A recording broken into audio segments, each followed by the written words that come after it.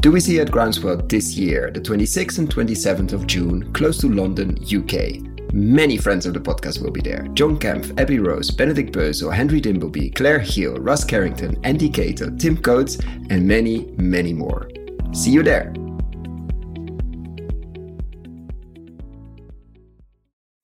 Why are small and medium CPG, consumer packaged good companies, so important for the regen transition? They touch all the parts of the food web. They source from farmers. They have processing facilities or co-packing facilities. They interact with large distributors and supermarkets. And they interact with consumers. And in all of these relationships, they can nudge and disrupt for regeneration. But maybe most importantly, they are nimble and can turn a company around in a matter of months or years, as we learn in the interview today. Plus, why we should focus on regeneratively disrupting meat and dairy and not waste too much time on the very crowded plant-based space. The real innovation is happening and has to happen in animal protein.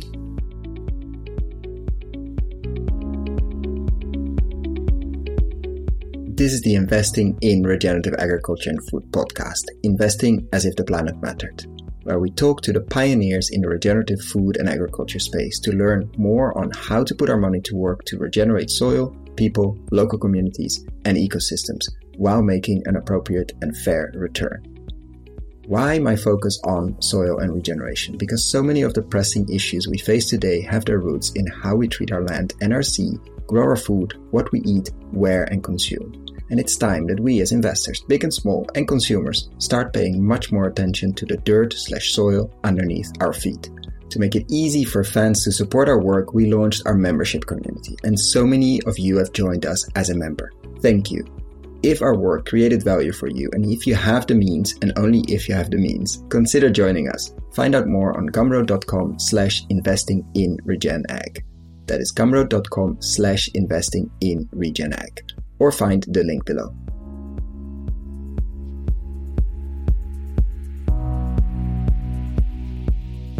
Welcome to another episode. Today we dive deep into the food side of things with the founder and CEO of Noo. Welcome, Rafaela. Hi, thanks. Good to be here. So to start with the personal question we always start with, how did you end up focusing so much on soil and regeneration?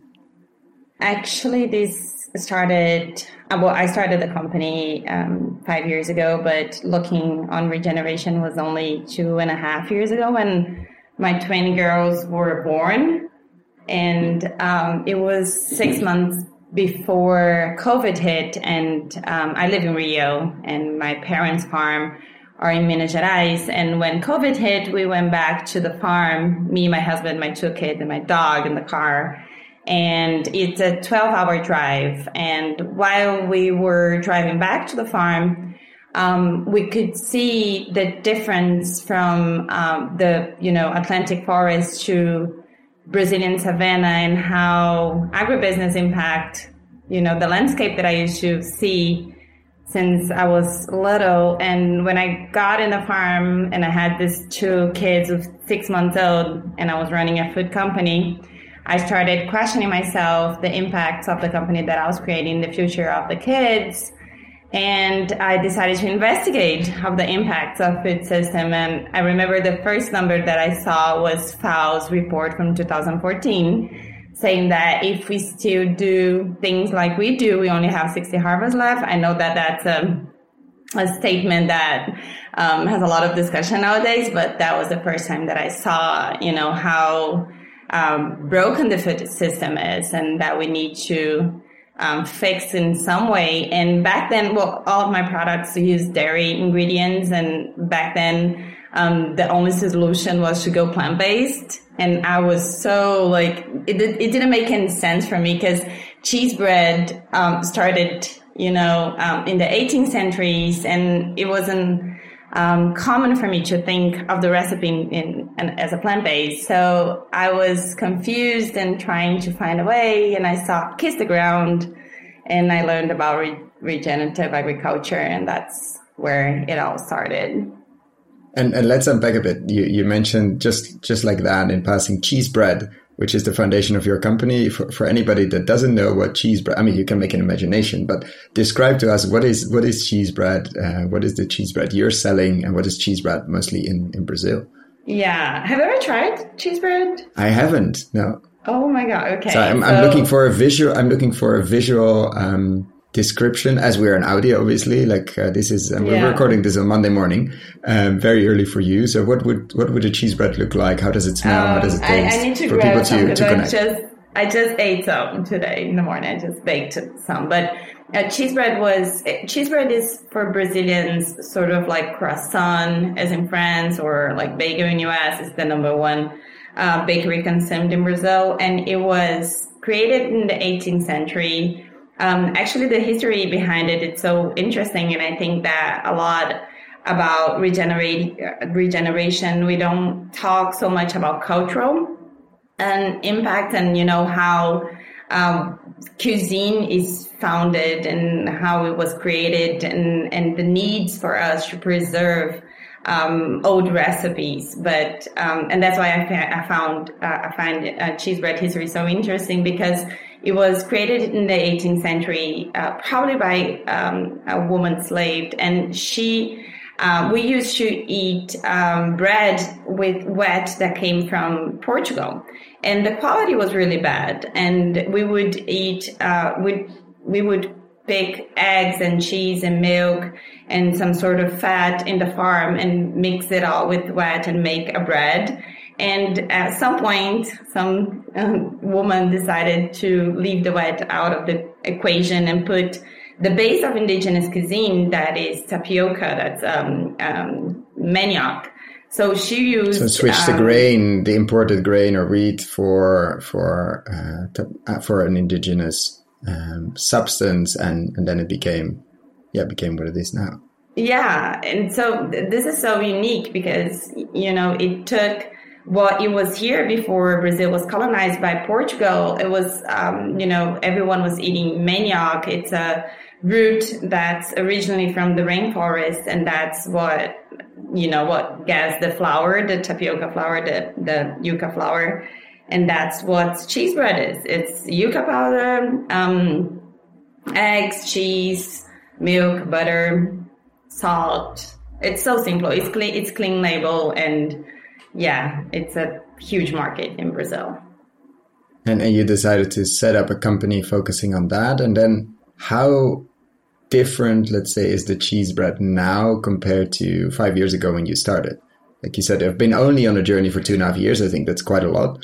Honestly, I think many people arrived a lot later. But in that journey of 2.5 years, what has changed in the company? A lot of things, obviously, but in the cheese bread itself, like if we compared the two, would we recognize huge differences if we looked them next to each other?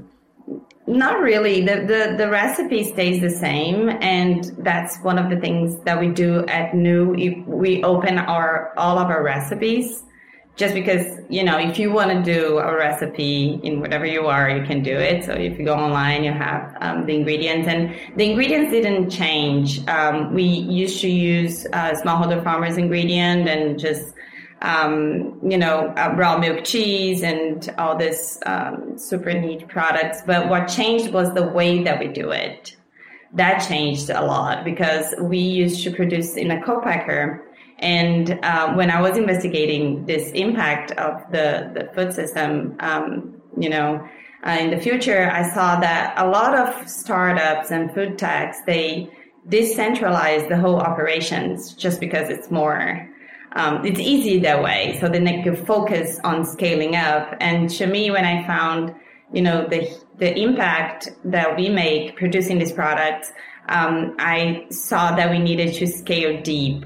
And that's when we decided to create our own factory and to look at this made at the source value chain and see how we can go to smallholder farmers and bring knowledge of regenerative agriculture and agroforestry and just pivot the model to try to bring impact to the whole chain. So that's what changed. But the product itself didn't change. And we launched other products also after that. Yeah, let's unpack them in a second. But just for the cheese bread, how big is a normal cheese bread? Is it like the size of a croissant, the size of a bagel? Is it bigger or smaller? And how do you eat it? Is it mostly breakfast? It's smaller. Well, it has a lot of, it's different sizes, but it's smaller. It's sort of like well, you can see me, but people can't see me, but it's that big. Like a coin, a big coin. A little bit bigger. And you bake, and it's like a ball, a little ball, like cheese. They say cheese rolls in US as well.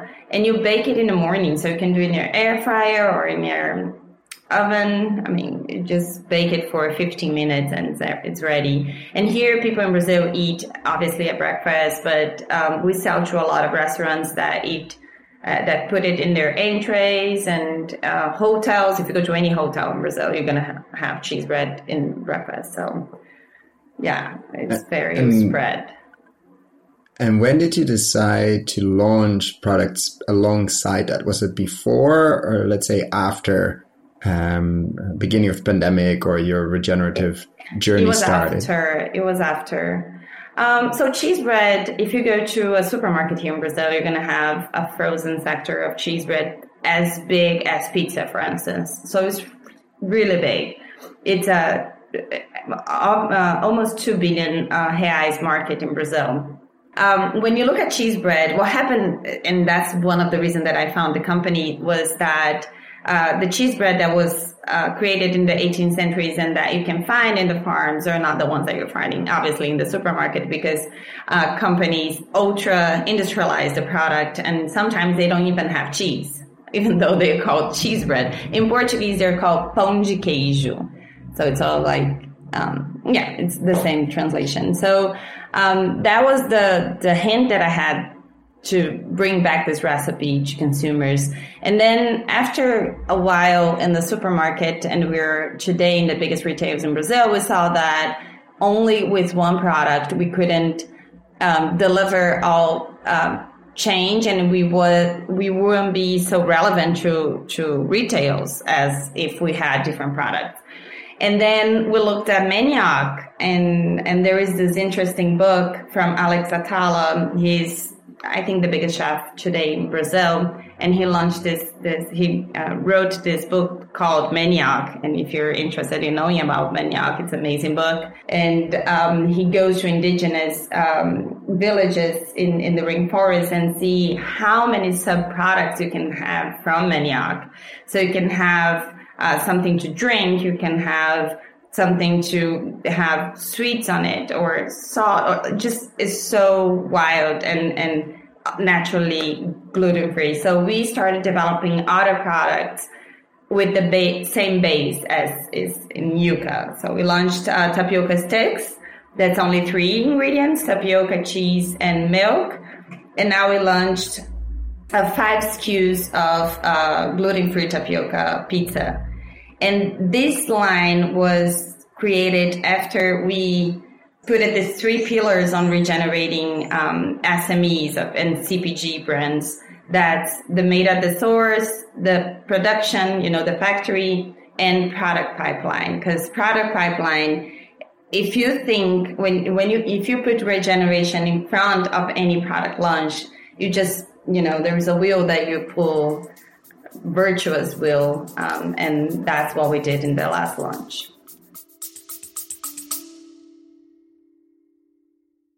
Do you want to learn how to invest, or are you an entrepreneur and want to build companies in the regenerative food and agriculture space? Or do you work in big ag and big food and want to really move the needle? We have developed a new video course for you. Find out more on investinginregenerativeagriculture.com/course or in the show notes description below. And this tapioca has obviously been indigenous, has been in Brazil forever. Why is it such a interesting plant? Let's say from the food perspective, there are a million different ways you can consume it. And from a soil perspective, why is it an interesting one that you said, okay, we need this in more products. We need to get closer to this specific plant.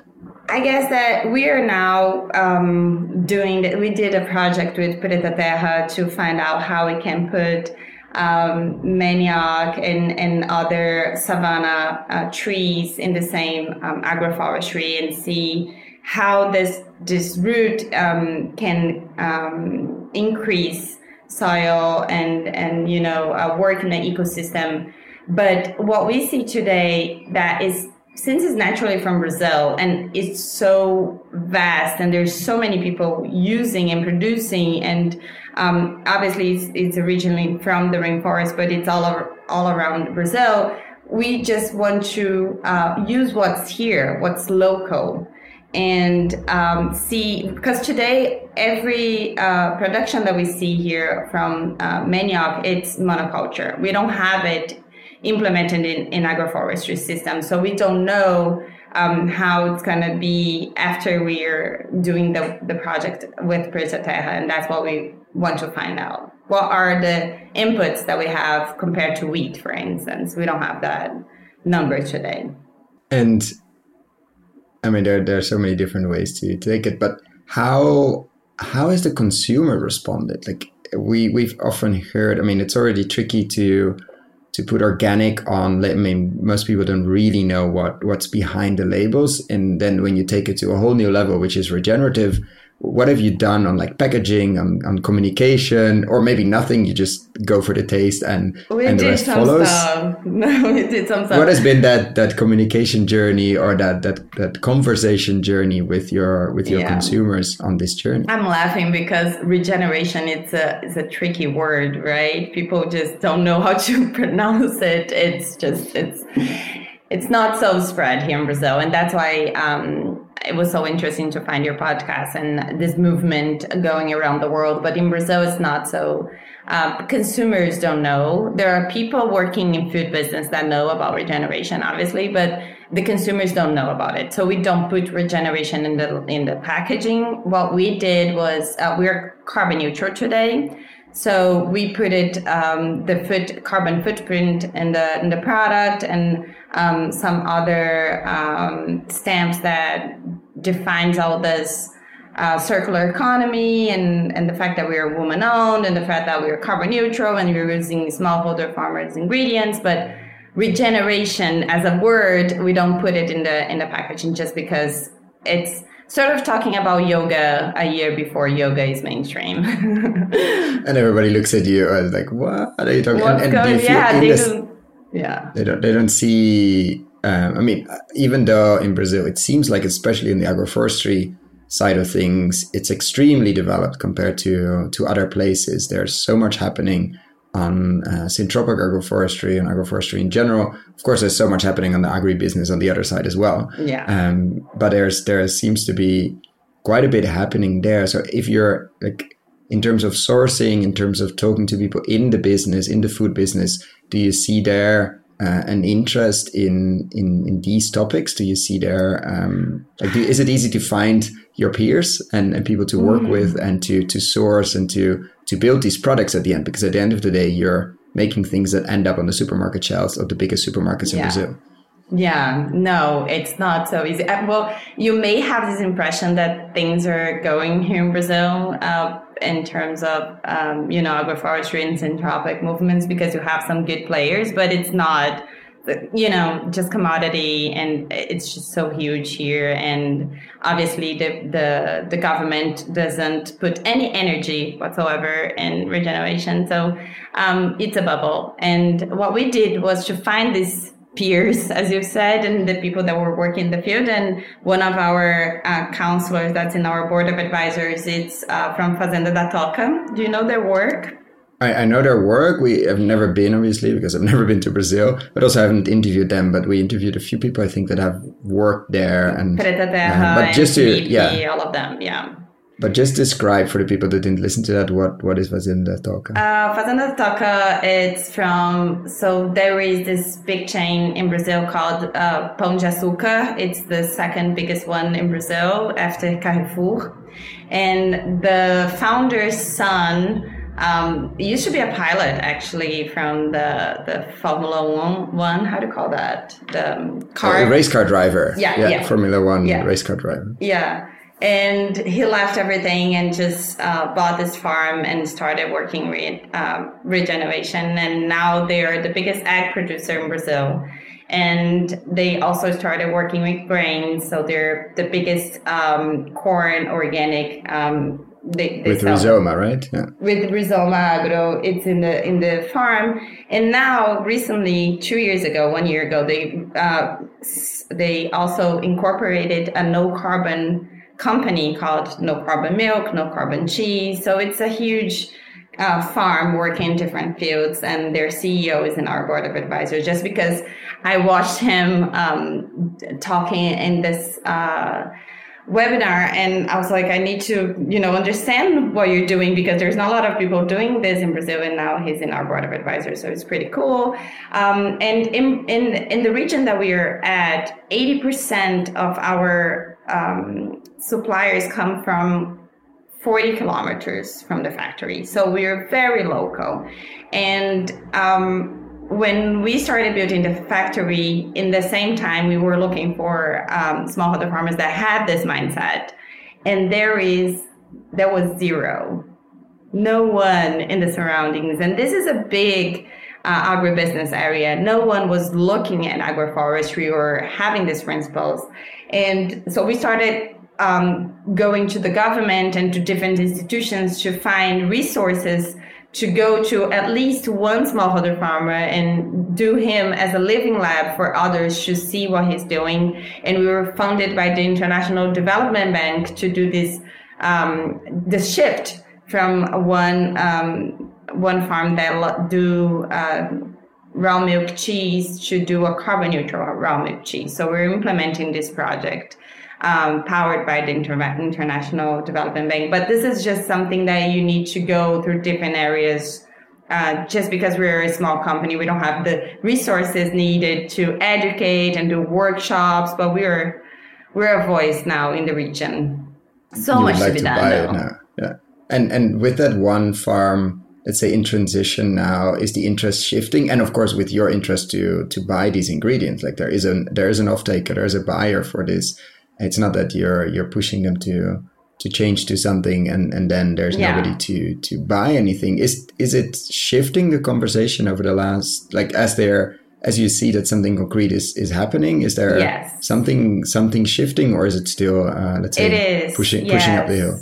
No, it is. From 2 years to now, and obviously after ESG became big with big food companies, there is a need for suppliers, and you see big companies like Danone or Unilever or Nestle, they're looking for the smallholder farmers that does any of these practices. And at the last Food Summit, we were part of this program powered by Rockefeller Foundation. And I don't know if you heard of it. It's called Game Changers Lab. Did you hear anything about it? Yeah. I've heard about it, but tell me what it is, because Yeah, it was an interesting topic. So they, for the Food Summit, the IDEO and the Rockefeller Foundation and a lot of different institutions came up with this sort of accelerator where they divided into 24 cohorts. And my cohort was to scale agroforestry, was to find a solution to scale agroforestry. And we had people from Africa, Europe, here in Brazil, and different people working this project for 6 months. And we came up with this idea called Agropedia, where a smallholder farmer, and since I'm from the farm, my parents are from the farm, I know the reality of a Brazilian smallholder farmer. He doesn't have the resources to do this shift. So Agropedia, it's an online resource where he goes and see, I have a farm and this is the size of the farm. What's the marketplace? Like who's going to buy from me? What's the Noni wants, what Nestle wants, or what these big companies want, and what are they willing to pay? Because there is a premium price for this product. And so Agropedia is coming. We also were funded, and we're just developing the platform to do some resource, to give to some smallholder farmers some resources to do this shift. But it's a work in progress. I mean, it takes long. It's going to be a long journey. And what kind of products, like what products do you think, let's say you had a clean slate, you can develop any product you you wanted, I mean, the resources are there. What would you develop to unlock that potential of agroforestry? Like what would be needed to really pull instead of push maybe? There is this number that I always oftenly think that we can eat 31,000 different plants and 43% of all we eat comes from corn, wheat, and soy. I mean, it's just, we narrowed down so much the possibilities that we have. So here in Brazil, obviously there are the superfood ingredients from the rainforest, but savanna itself, it's and the biome that we are working in the factory, it's that there's so many nuts and fruits and, acai that's so famous in Brazil. It's a super ingredient, but you have manioc as a root.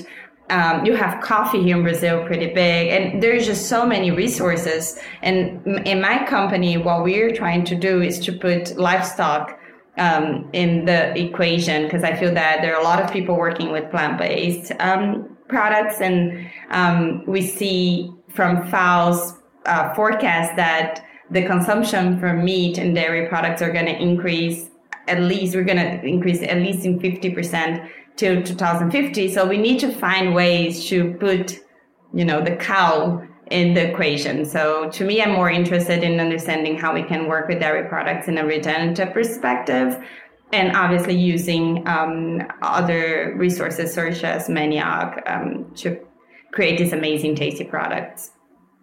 Yeah, do you see that? I mean, is there the pushback as well in Brazil on, let's say, the animal agriculture side, and your story or your push there to say, let's see how we use the cow and not necessarily take that completely out of the equation? Is that something that's been happening there? Because I see it globally, like it's immediately, let's get rid of all animals because we need to be plant-based, and often forgetting that like fertilization has to come from somewhere. It's either from gas or from very, very large scale compost facilities, which we need a lot of time and space, or from animals. And I mean, we know the issues with gas, especially, I mean, not only environmental, but also political, as we see in the last months. Like, is that discussion happening in Brazil as well? Like what, or is it more like the animal is still more part of the agriculture system or the future system of mostly, I mean, there's always city people that never visited a farm. Let's say, let's get rid of the animals. They saw a few documentaries and think how agriculture works. But how is that discussion when you say, I want the animal to be part of the system? Is that, you get pushback for that or not? So Brazil has more cows than people. Can you imagine that? We're a huge player. I'm currently in a country, I mean, the Netherlands slaughters, which is not a good thing at all, 1.2 billion chickens a year. So, I mean, there are places which you would be surprised about the amount of animals. But okay, so the cow is a strong part of the culture. It's a strong part, and we export a lot of it, but we consume a lot of meat in Brazil as well. It's part of our cuisine.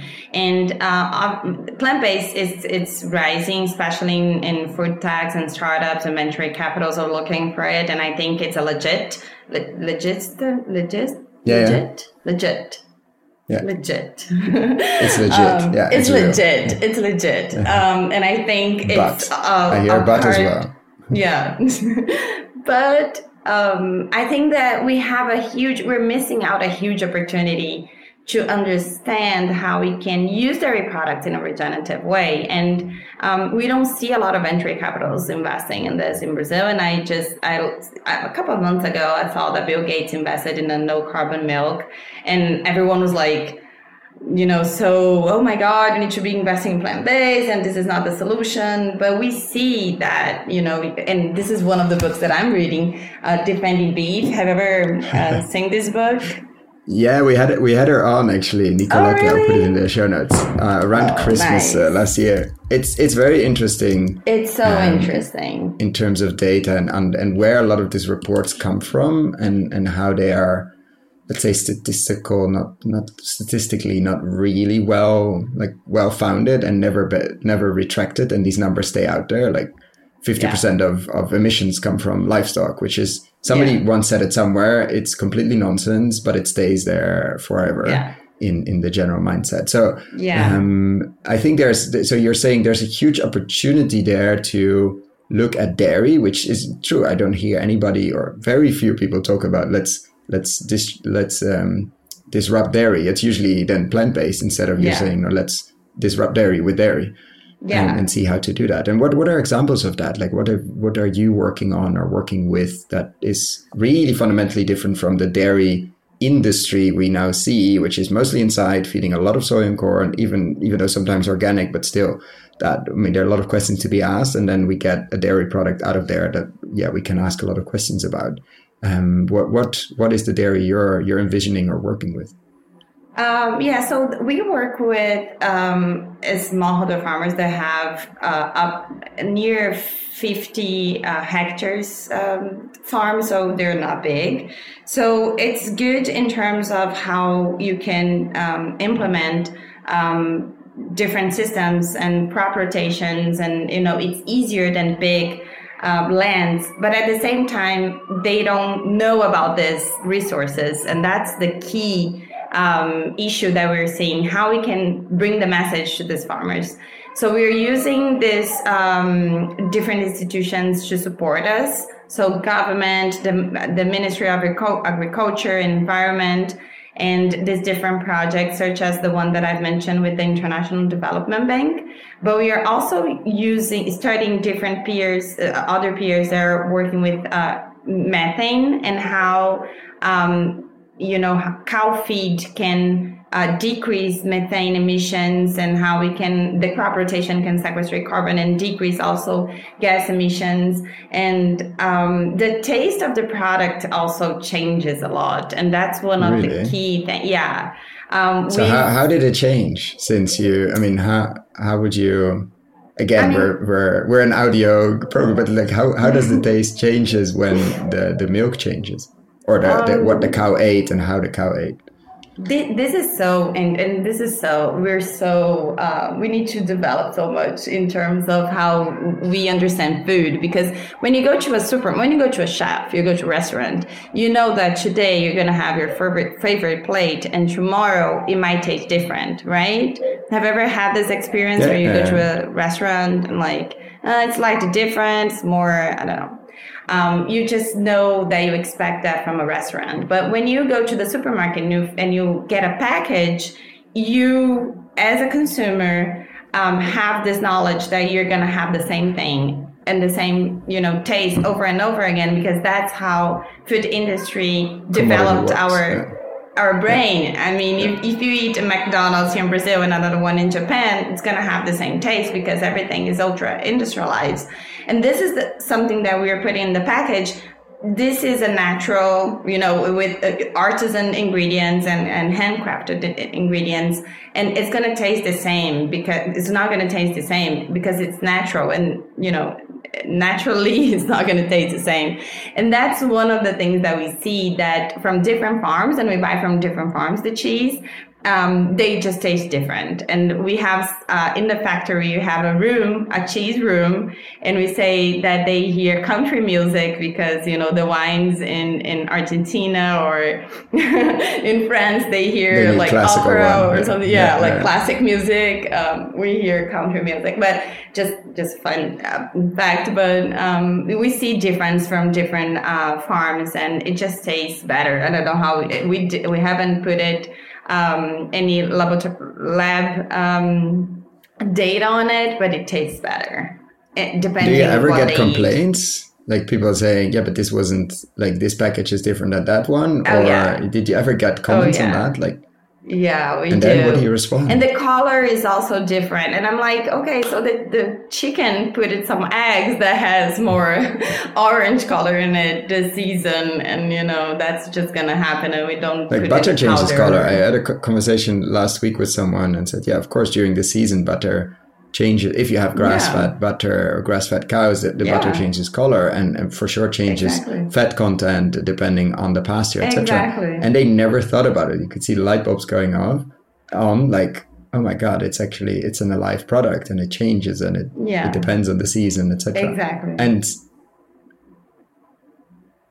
like, is that I mean, I can't imagine that your customers that are buying these products are off-put by that, because otherwise they would be going for the industrialized one. But how do you respond to that as a customer service? Like, yeah, this is nature. Welcome to the season. Or we send some you... pictures. Yeah, we have this newsletter called NUA, and we started 8 months ago after we were deep diving in the regeneration, and we just had this mission to inform consumer that everything changes, and it's so neat. I'm going to send it to you. It's in Portuguese though, but it's so neat. We have a journalist that goes and interviews chefs and go to farmers and interview them to see what's in the season. Just I think that this is a message that we want to educate consumers to understand that nature it's not in their disposal just because, they want to. It's not because they want to eat avocado every month that they should be eating because it's,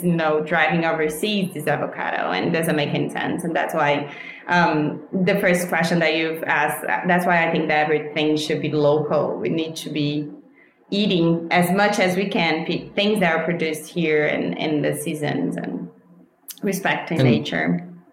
When you see that enormous attention that, let's say, the industrialized plant-based meats get, or plant-based dairy, and the investors are all, it seems really hyped, or like the amount of attention going in that space. What would you tell a room full of investors about the excitement or the potential of regenerative dairy and regenerative cheese and regenerative beef, etc., or meat in general, or the protein side? Like, what would you say to your group? Like, imagine we're in a live theater and it's a room full of investors, and you've convinced them about, okay, nature is extremely important or extremely fundamental. They will walk out to at the end of the evening, and what would you tell them? Obviously, without giving investment advice, but where would they start looking more? Where would they start digging a bit deeper, or where to start as an investor in this space? Because it's so easy to join the hype on the left, let's say, or on the right, whatever side you choose, but the hype that is going, okay, we just have to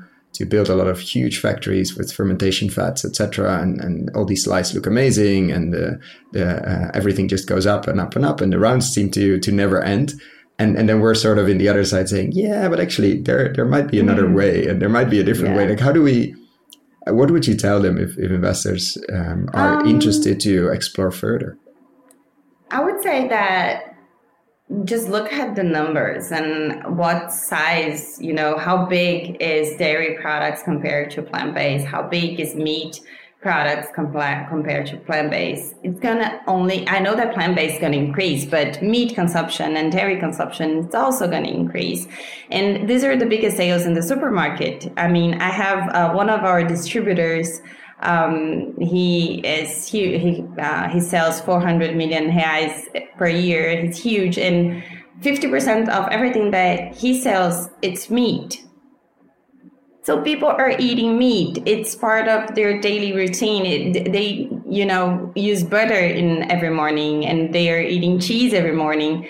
So I feel they're missing out an opportunity to go to the market that it's already developed, is already inherent in every cuisine, every chef. And there is a lot of people in the plant-based, but few people in dairy, looking at dairy ingredients and meat itself.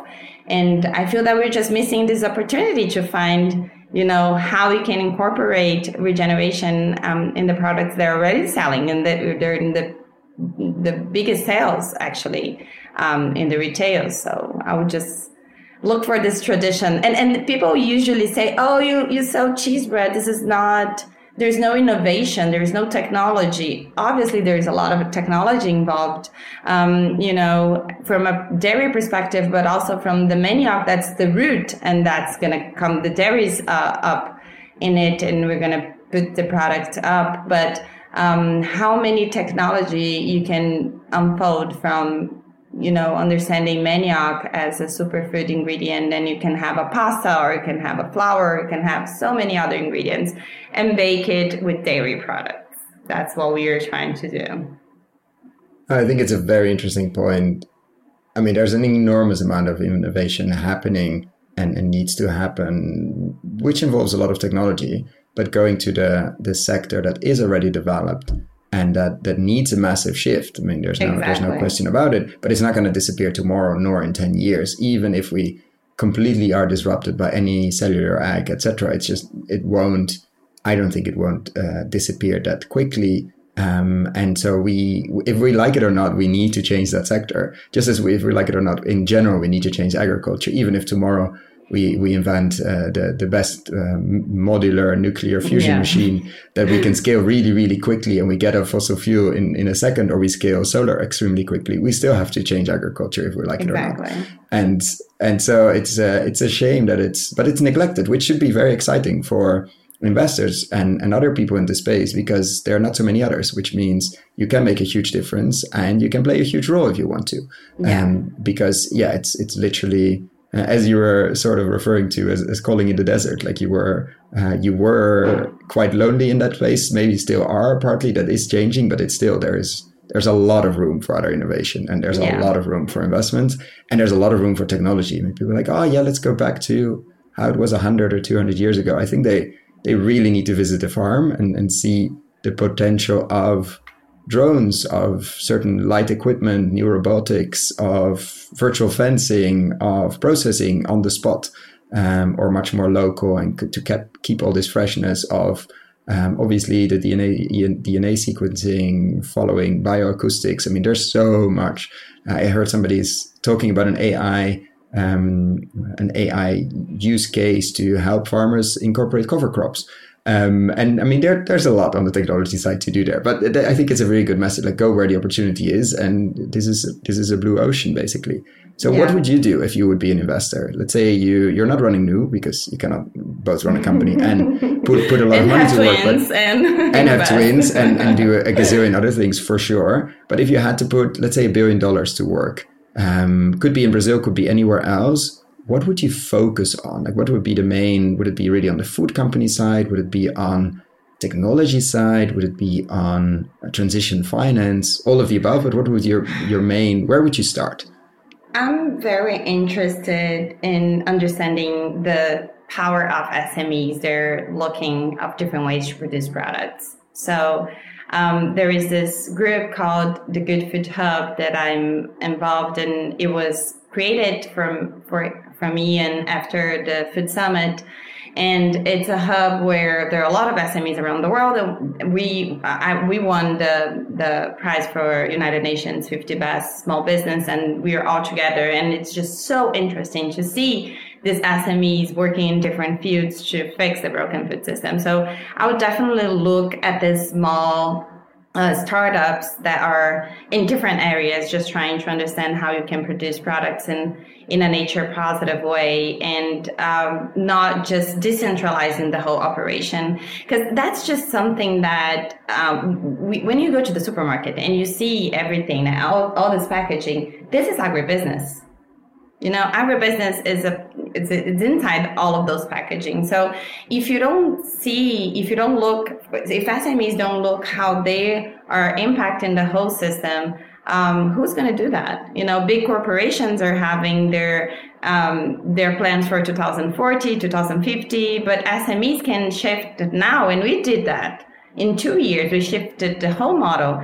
So I would definitely look at SMEs around the world, and they're usually entrepreneurs passionate about, they're climatarians, and they're passionate about regeneration and regenerating also recipes, right? That's one of the things that we've mentioned. People are not talking so much about indigenous recipe or grandma recipes, or things that you used to eat, your grandmother used to eat, and you don't find it any longer.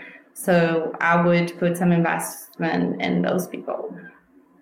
Yeah, I think it's very interesting, that sort of layer. I mean, it keeps coming back, I don't know, over the last 6 months or so, with Paul Lightfoot as well, which I will put in the climate neutral or climate positive food companies, like this layer, which is beyond the farm. And sort of is that interaction between the farm or the land and our consumer or the hospital that buys it or the restaurant. I mean, but there is a layer in between because many products, rightfully so, are not going to end up on a farmer's market, and we don't buy directly from the farmer because they have to be processed in a good way. Processing is not necessarily an ugly word, but somehow there is a transformation going on there, and that layer is so fundamental. And you're saying there's a huge opportunity there because there are these companies that can shift if they haven't already done so, and that have a lot of space to grow because what you see, and I think just asking the question, the consumer is ready for this. The consumer wants a clean label. Exactly. Not every consumer, but enough of it to have an interesting business. Obviously, it's have you seen a shift there as well? Yes. Like the last years? Yes. Well, there was research run here in Brazil last year and said that 83% of consumers want to buy sustainable products, but they don't want to spend more. Okay, so that's a tricky thing because they want to buy from, local producers and obviously with impact, but they don't want to spend more just because inflation is huge here in Brazil. But I feel that we have an opportunity to produce products in a more intelligent way. And we saw that when we built the factory. I mean, it's cheaper to have clean energy, to have solar panels. It's cheaper to storage rainwater and use it in the factory. I mean, if you bring technology, but also sustainability and circular economy principles, it's going to be cheaper. It doesn't need to be more expensive, the product. And so there is obviously a shift. And I feel that food techs and startups, it doesn't need to be a food tech, but startups that are having CPG brands, they work in so many different areas, right? Because they dialogue with farmers because they need to buy the ingredients. They dialogue with co-packers, or they either process in their own factories. They dialogue with consumers. They dialogue with retailers. I mean, there are so many different stakeholders they can change. And and that's why I'm so interested in seeing how this food techs can change perception in different areas. So you're arguing that that's the biggest lever we have, or leverage point we have, are the food companies, and especially the small to medium sized ones, because they're still nimble. They can shift around in a couple of years or a couple of months if they're very small, and they can grow quite rapidly and touch a lot of farmers, a lot of land, and a lot of people, obviously, on the consumer side, but also all the other stakeholders you interact with.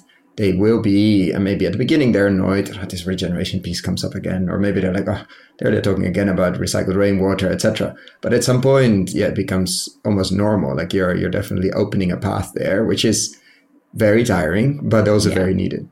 Yeah, and I think that the key point, it's how much can we grow, and this was a aha moment that I had a couple of months ago. I was with my husband and we ordered McDonald's because we're in this business, but sometimes we drink Coca-Cola or something, I'm not so rigid. And we ordered McDonald's and we were eating McDonald's. And I thought, if Nu was the size of McDonald's, how it would be, how could that be possible? Mm-hmm.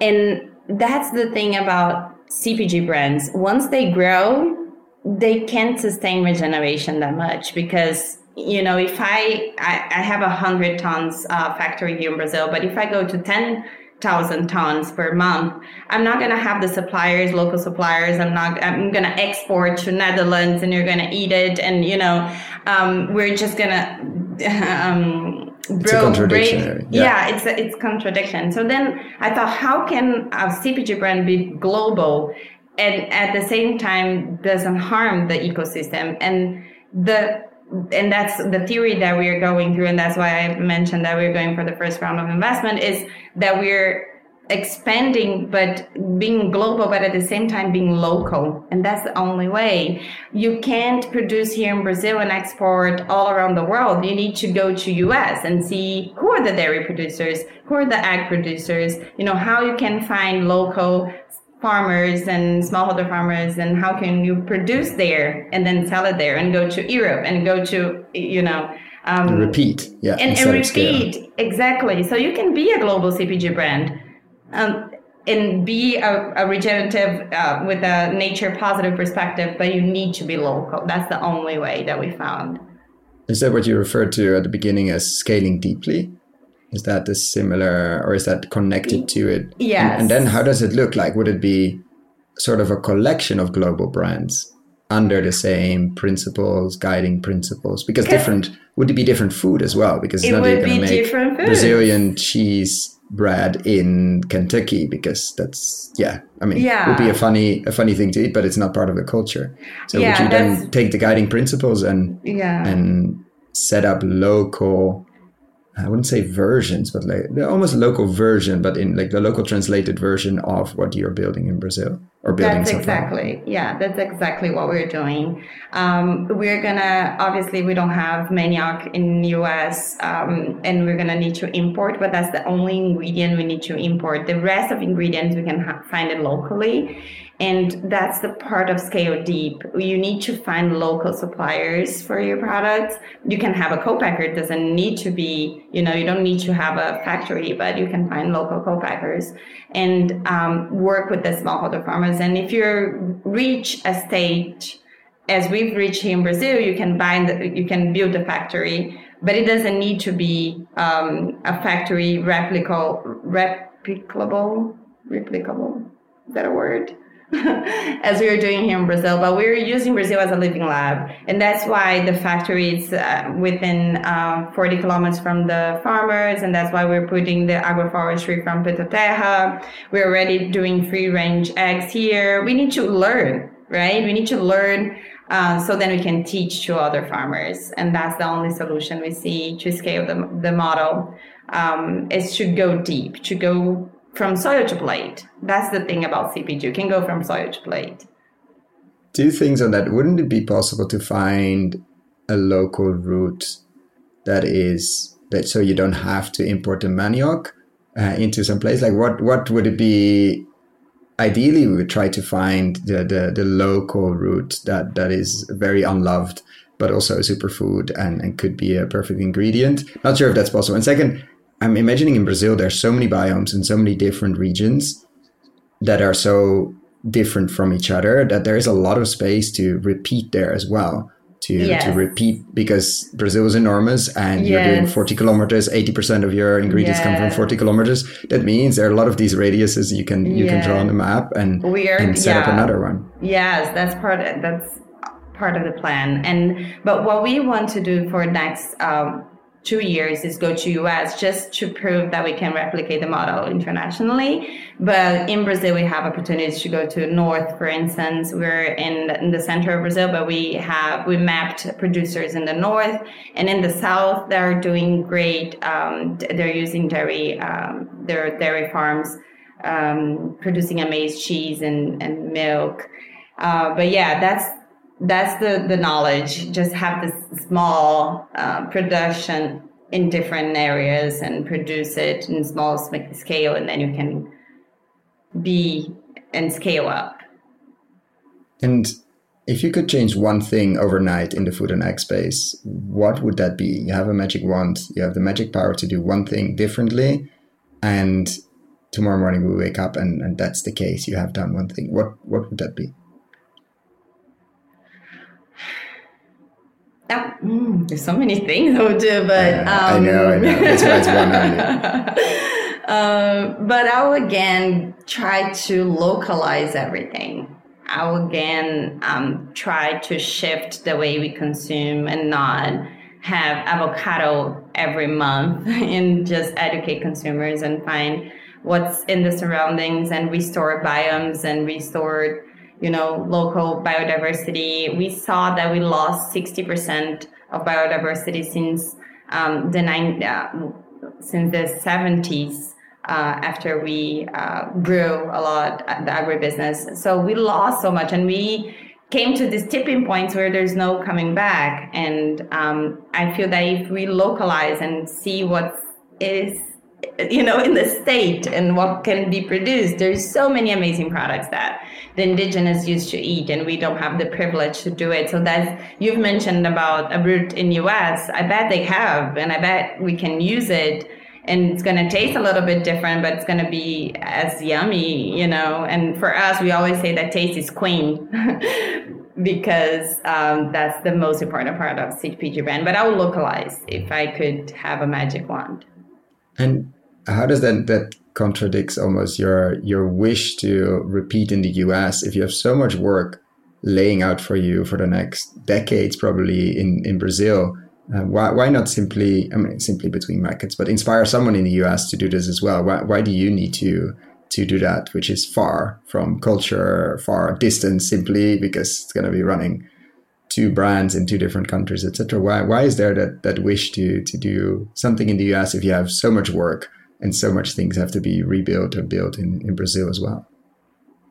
I feel that I have a personal wish to extend the knowledge that we are learning here with NU to different SMEs around the world. And that's part of what we are doing. We're in so many forums in different United Nations and the Good Food Hub and just different institutions that we're just explaining things in the way that we're doing here.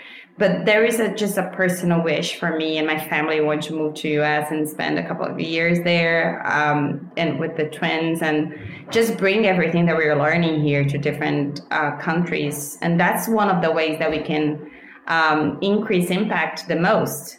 Not only have all knowledge stored in my company, but understand how we can inspire and really explain to other SMEs what we are learning, what have been going right, what have been going wrong, and all knowledge shouldn't be only with us.